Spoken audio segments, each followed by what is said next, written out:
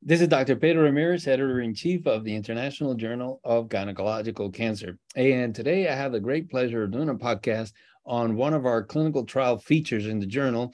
This is a trial that is certainly very long awaited. This is a trial that obviously is of a lot of interest to gynecologic oncologists. This is the CHRONO, a randomized trial of chronology of surgery after neoadjuvant chemotherapy for ovarian cancer.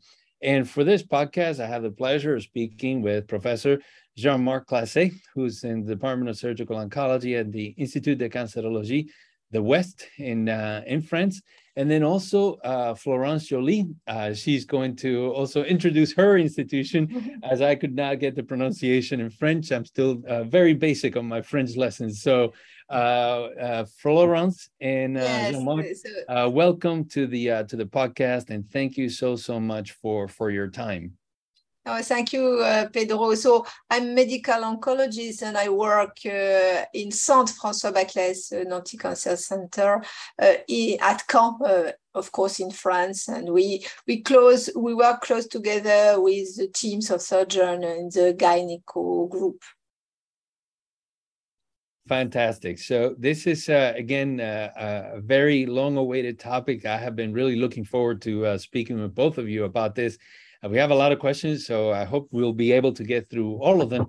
So Florence, I'll start with you. I was wondering if you can start by discussing as to why we as gynecologic oncologists or medical oncologists who care for women with gynecologic cancers, why are we so fixated on doing surgery after 3 to 4 cycles and not 6 cycles of neoadjuvant chemotherapy?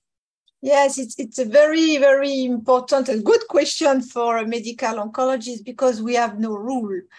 What we could say is the concept of interval debulking surgery has been primarily developed in breast cancer, and the objective is to test the chemosensitivity, in fact. And doing after 3 and 4, it's a good timing to be sure there is not a group of patients who won't response to chemotherapy. So that's why we decided to use 3 cycles, but there is no scientific rule not to go to 6 cycles, in fact. And if we have a look on the oldest study in ovarian cancer, we never demonstrated that surgery after 6 cycles was better than before, but the study was poorly designed and it is very challenging. And in fact, in practice, we use often to do it like that, to 6 cycles. Yeah. And I think that, certainly is becoming increasingly more frequent, even outside of a clinical trial, where we're now seeing patients going to 6 cycles of neoadjuvant chemotherapy. And I was wondering if perhaps, Jean-Marc, you can answer, certainly there have been several studies evaluating this extended period of neoadjuvant chemotherapy. What percentage do you think today of patients may be undergoing 6 cycles of neoadjuvant chemotherapy? This is a very good question. And firstly, I just want to point that the indication of neoadjuvant chemotherapy come because we try to perform a complete surgery, a reasonable surgery with a very low risk of morbidity and mortality. So that's why in certain patients not suitable to primary surgery, we perform neoadjuvant chemo in order, as said Florence, hopefully some patients had high chemosensitive disease, and after neoadjuvant chemo, we can perform this surgery. And we observed that very high rates of patients are treated with more than 3 cycles. In France, we published in 2012 a first study with the patients included in the study around 2003 to 2007. And the rate of chemo of patients treated after 6 chemotherapy, neoadjuvant chemotherapy, was around 12%. But recently, we published a new paper in Cancers in 2020, and it was about more than 5,000 of patients in several centers in France, and we observed a rate of 40% of patients treated after 6 cycles of neoadjuvant chemo. And in a recent paper in the United States, Melamed published that in a recent period, the rate of patients treated with 5 or more cycles was around 40%. So it's not proved, but it's very often. I just want to add a very something looking for me very important. We have 2 very different situations.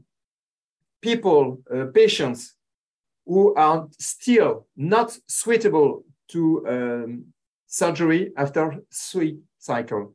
For this patient, we add more in order to improve the quality of the response and the chance to obtain a complete surgery. And the second situation is patient very chemosensitive.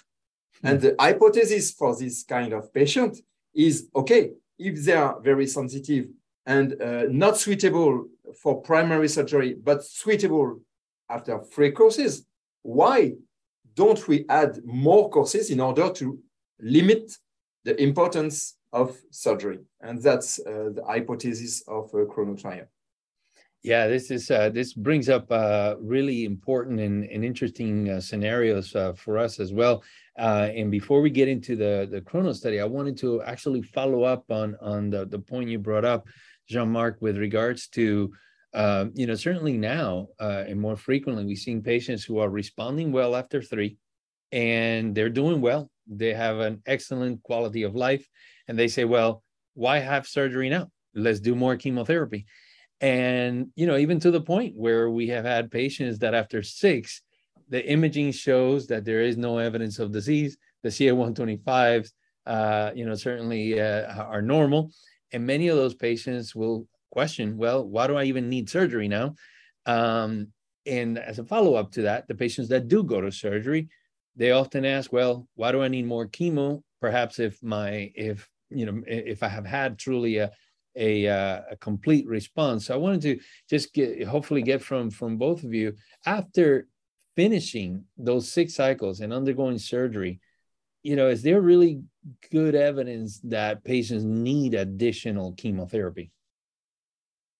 It's a question we often discuss within our group, because if we look to the literature, we don't have strong argument to add 2 more cycles after the debulking surgery after 6 cycles. However, in a routine, it's what is done by most of the teams without really scientific evidence. And the other point for the chrono study, and we discuss a lot, is to have the same number of chemotherapy in the both arms, and to have in the arm who receive 6 cycles of chemotherapy and then surgery, an adjuvant setting way, to have like similar design, even if it's not exactly the same courses before and after surgery. So it was a long debate. It's not perfect. And in the point of view of the oncologist, it was difficult to admit just to do surgery without a couple of cycles as adjuvant treatment. Very well, yes. Pedro, I think in your question, you had a very interesting issue. Is surgery useful for patients after 6 courses and complete response at the CT scan? I think it's too soon, maybe too soon. Maybe today it's an ethical question, but we need teams who are really motivates into designing a new trial without surgery. Yeah. I think this is maybe the trial after chrono. In chrono, we say, okay, we can perform surgery after 6, and maybe we can avoid surgery in case of very bad response. But it's not the same question. But for patients with a so high response, you perform what? You perform a laparotomy, to perform an omontectomy, hysterectomy, without any tumor cells into these specimens of surgery. So your question is very good, but maybe it's too soon. Yes, we cannot answer with chrono study. Yeah, completely agree, and I think that'll be a challenge for someone down the future. So let's get now into the chrono study. If you can just tell us, what is the study schema, and what is the primary objective and secondary objectives? Okay, so the chrono study is a randomized, multi-institutional phase 3 trial. The schema is very simple. You need to be included to be a patient with serous or endometrioid high grade, and not any other pathologic subtype. And then you need to be approved not suitable to primary surgery. This is very important. And for that, laparoscopy is mandatory. And after you perform the first cycle, you're not into the chrono trial. After the first cycle, a new assessment, laparoscopy is recommended but not mandatory. So you can perform directly surgery if you think this is needed. And at this time, patients initially not suitable to primary surgery who become suitable after three cycles become chrono patients. So we ask them if they are okay, they sign the consent form, and then we perform the randomization. And the randomization is 2 arms. Arm A, we perform surgery now after the three cycle. And arm B, we perform surgery after 6 cycles. So you need to be really organized, because you need a date of surgery now if the patient is in A group. And the primary endpoint is disease-free survival. So in the follow-up, we need to see the patient on the follow-up every 3 months, and then after the first year, every 6 months, with a clinical assessment, with a biological CA 125, and CT scan. And the secondary endpoints are overall survival, quality of life, the pathological complete response rate, the rate of complete surgery. So it's different. Complete surgery is looked by the surgeon, and the pathological complete response rate is by the pathologist. And after, we have ancillary questions as the PCI index, the Fagotti score, and we are going to look to the CA 125 to see if it's useful for the chemosensitivity. I think about the Kelly score by our colleague Benoît Yu. A lot of publications show that this is a very good new tool to experiment the chemosensitivity. So that is the schema of the chrono trial, and you observe, and that's one of your questions, you observe that in the chrono trial, each patient experienced 8 cycles of chemo in a total number of chemo. Very well. And one question regarding the inclusion criteria. You mentioned also the laparoscopy, Fagotti score. How do you define who is not a candidate for surgery upfront? I was afraid of this question, but it's a very important question. We must be clear. there is not a published score about who is or is not suitable to surgery. So we decide to say no patient needing a complete colectomy. Mm-hmm. No patient with 3 or more small bowel resection in order to avoid small bowel syndrome. No gastrectomy, no surgery of the pancreas, total, limited sometimes, because sometimes you have to remove the left ankle of the colon and the spleen, and sometimes the last 2 centimeters of the pancreas, but no more. We avoid bilateral diaphragmatic, very important resection.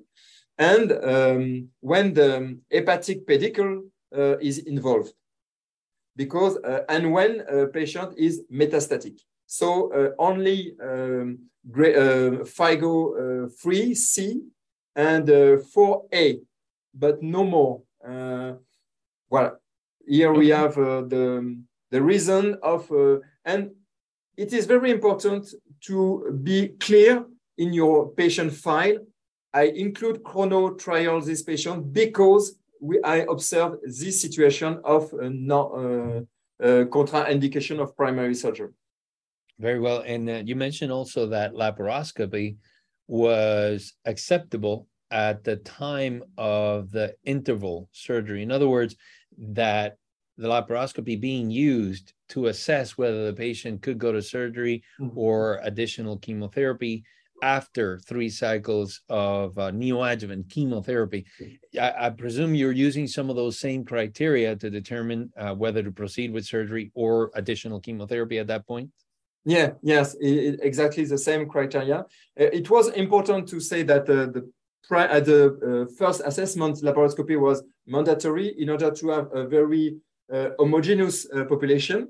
At the time of the second assessment, some teams prefer to say, okay, the CT scan is very good, the biology is very good, I don't need a laparoscopy, so the second laparoscopy is not mandatory. Very well. And what is your anticipated accrual in terms of a total number of patients? And how long do you think the study will take to complete that accrual? We need 210 patients in a total accrual. We are just in France, because it's a French study, not international. We have 20 teams, very specialized in the surgery of advanced ovarian cancer. And today, we have already 160 patients included into the study. So we are going to stop inclusion next year, around April, May of next year. And the follow-up is 5 years for each patient in order to go to the events. But maybe after, when we complete the recruitment of the patients, when we will observe our number of events, we will stop. Fantastic. Now, this next question, as some of the questions I'll be asking today come from our fellows in the journal. This is from Christina Ewan in the UK. She says, your protocol states that complete cytoreductive surgery may be performed by midline laparotomy or laparoscopy. Given that laparoscopy has not been proven to be a standard for interval surgery, and actually being studied by one of our colleagues here at Anderson as a principal investigator, Alejandro Rauhain, in the LANS trial, a prospective randomized trial in that setting of interval surgery, how do you justify proceeding with laparoscopy here? Okay, this is very specific to our group, because one of us published in the International Journal of Gynecology Cancer this year or last year, the SILOV study. It was a prospective cohort of patients with a very small PCI, less than 10 of PCI. and he performed the surgery by laparoscopy. So we introduced this possibility into the chrono trial. But just today, we know that considering the first 160 patients, only 6 patients were operated by laparoscopy, as it was parameter for the stratification. The 6 patients are 3 in a group A and 3 in a group B. And I think we will not have a lot of this kind of patients. Very well. Another question that comes from our fellows is, does every patient have a CT scan of the chest, abdomen, and pelvis every 3 months, regardless of whether they have symptoms, regardless of what their CA-125 level is during the study? Or are there differences in terms of when to get imaging based on symptoms or a rise in CA-125? Well, I performed the first reply, and Florence will add obviously some information. But we wanted, as our main primary objective was DFS, we wanted a study clean, considering the follow-up. So obviously, we observe the symptoms, we look at the biology, but we perform a CT scan from the thorax, abdomen, pelvic, with a very, very homogeneous method and schedule in order to, after, have really a clean study. Florence, what you want to say more? Yes, just in the methodologic point of view, the progression will be assessed by RECIST. So we need to have a CT scan. And for sure, it includes as well CT scan, but some extra imaging can be done if patient has some symptoms. Very well. And Florence, I'll ask you this next question. This comes from Catherine Hicks-Courant in the U.S. Her question is, certainly, and I think we spoke a little bit about this earlier, in terms of the number of cycles of total treatment for these patients who undergo neoadjuvant chemotherapy. Her question specifically is that for the chrono study, why a total of 8 cycles? In other words, why not 9? Why not 7? How come 8 was the chosen? Yes, we have already started to answer to this question. So you're right. In the standard arm, it's not usual to give 6 cycles, to give 8 cycles of chemotherapy. But as we explained, we really wanted to have the same number of cycles in the both arms, because for us, this study tests the chemosensibility. And it's very important to have the same number. Otherwise, we won't conclude anything. So as I explained, in practice nowadays, when the surgery is done after 6 cycles, the medical oncologists used to add 2 more additional chemotherapy, even if the level of evidence is not so high. So when we designed the study, we realized that if we didn't add 2 more chemotherapy in the standard arm, we couldn't compare properly the chemosensibility. Yeah, that's why. We have today a very important literature about the impact of the number of cycles. Recently, the MSKCC from New York performed a very important study. And when we see this literature, we observe that between 20 to 40% of patients really add around 7 to 8 cycles. So it's not a standard, and it's important to have the same number in the 2 arms. But I think this is really near the real life. Yes, and I mean, Jean-Marc, obviously, congratulations on the fact that it's accruing so well.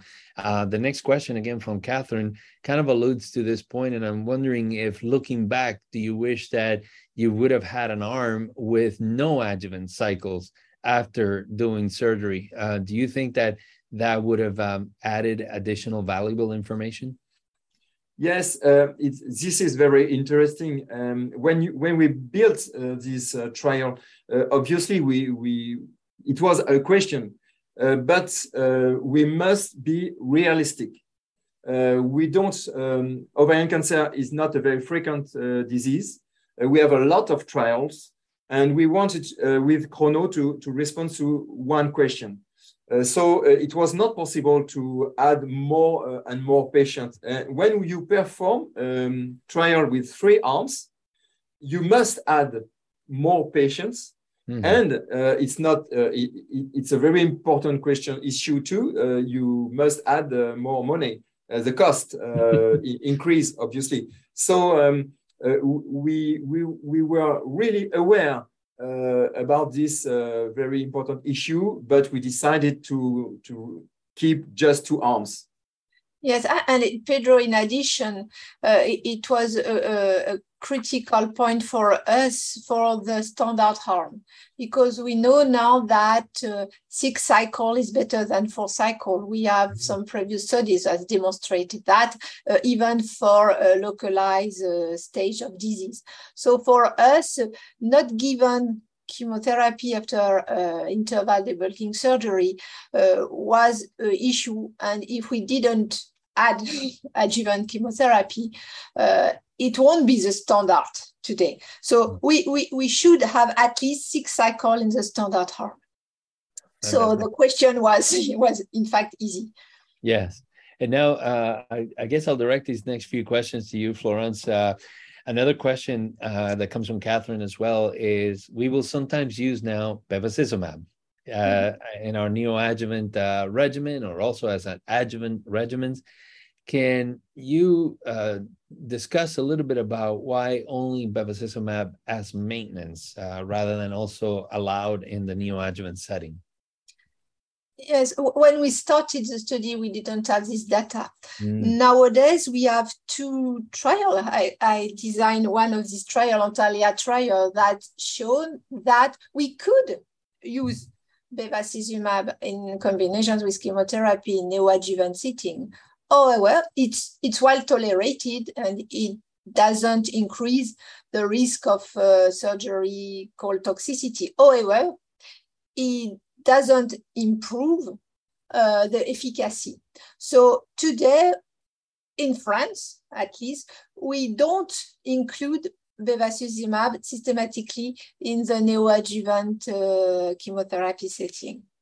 So that's why, but after surgery, we introduce bevacizumab in combination with chemotherapy after 1 cycle after the surgery. So it's the practice, and it's the best data we have to put the bevacizumab is its best indication.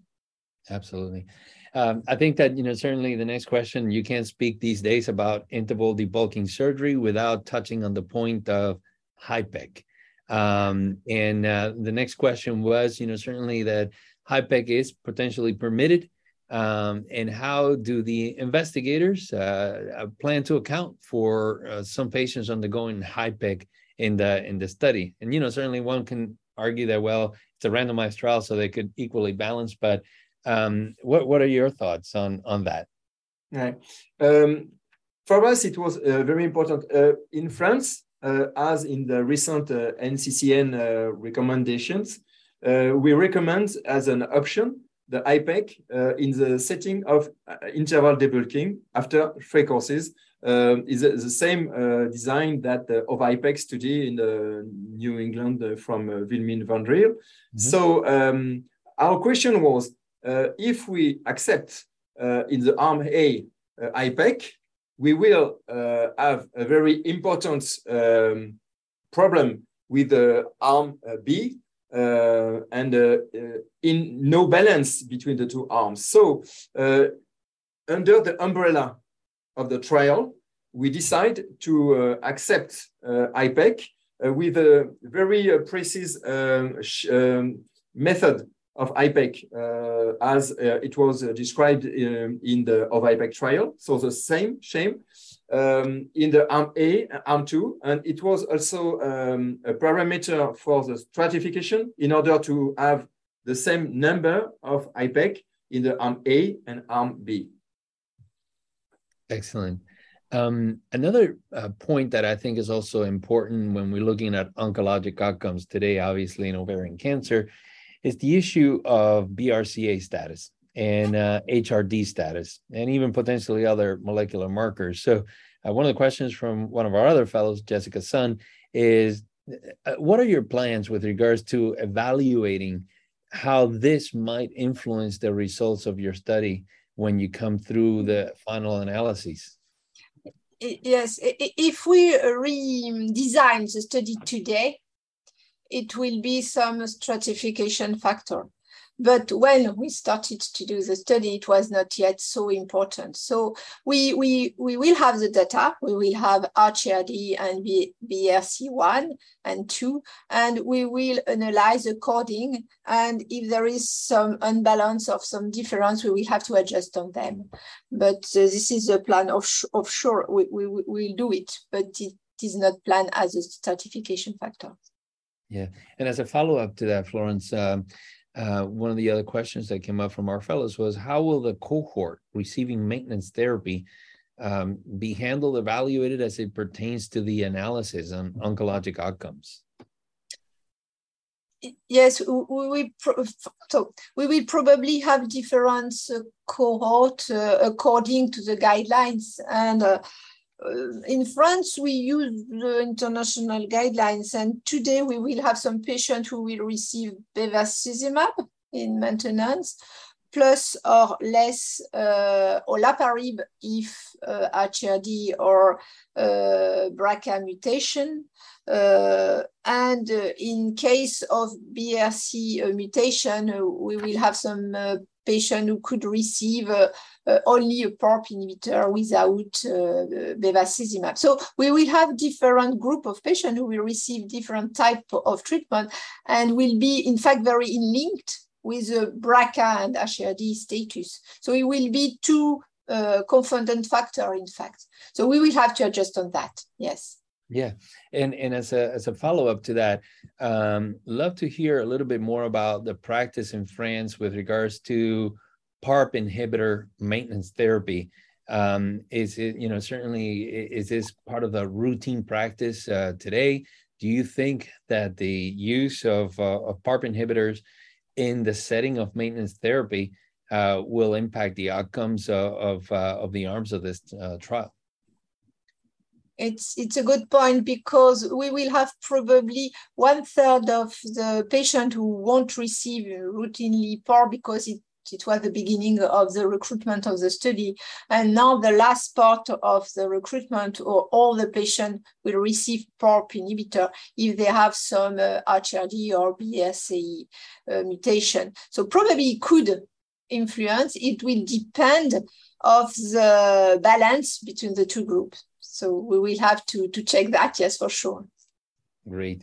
And Jean-Marc, I wanted to ask you, and also Florence as well, with regards to, obviously having had experience with completing a prospective randomized trial, what have been some of the greatest challenges for you as you have gone through this trial? And do you foresee any potential challenges in completing the trial? For me, this trial will... the building of the trial was quite easy, because it's a very important question. And we observe, as we said in the beginning of our discussion, we observed a very important increase in the number of neoadjuvant chemo cycle without any proof. So we believe that it was our objective to perform a trial in order to bring this response. Really, when you look at patients with a very important tumor burden, becoming suitable to surgery after just 3 cycles of neoadjuvant chemo, obviously you think about chemosensitivity. And we assume that it could be safe and accurate to delay this surgery after more cycle in order to reduce, as I said in the beginning, to reduce the surgery without reducing the survival. So that's why even if DFS will be the same, we have very important issues in the secondary endpoints, very important for the patients: quality of life, the risk of stoma, the risk of morbidity, mortality. Maybe we have a lot of advantages for the patients, even if the primary endpoint is not so positive. So for us, it's possible that this study is going to move the practices of a surgeon, and some teams in other countries begin their own chrono trial. So it's an interesting issue. Well, fantastic. And Florence, you want to add any additional words? Yes, I have. The challenge of this study was, but is still ongoing, to work together, surgeon and medical oncologist, because to propose this study to the patient, we had to be together.